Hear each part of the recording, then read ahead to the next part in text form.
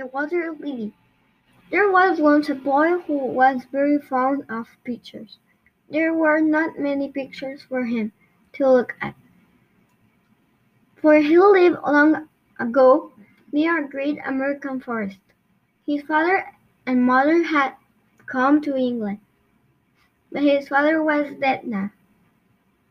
His mother was very poor, but there were still a few beautiful pictures on the walls of her house. The little boy liked to copy those pictures, but as he was not found at work, he often threw his drawings away before they were half done.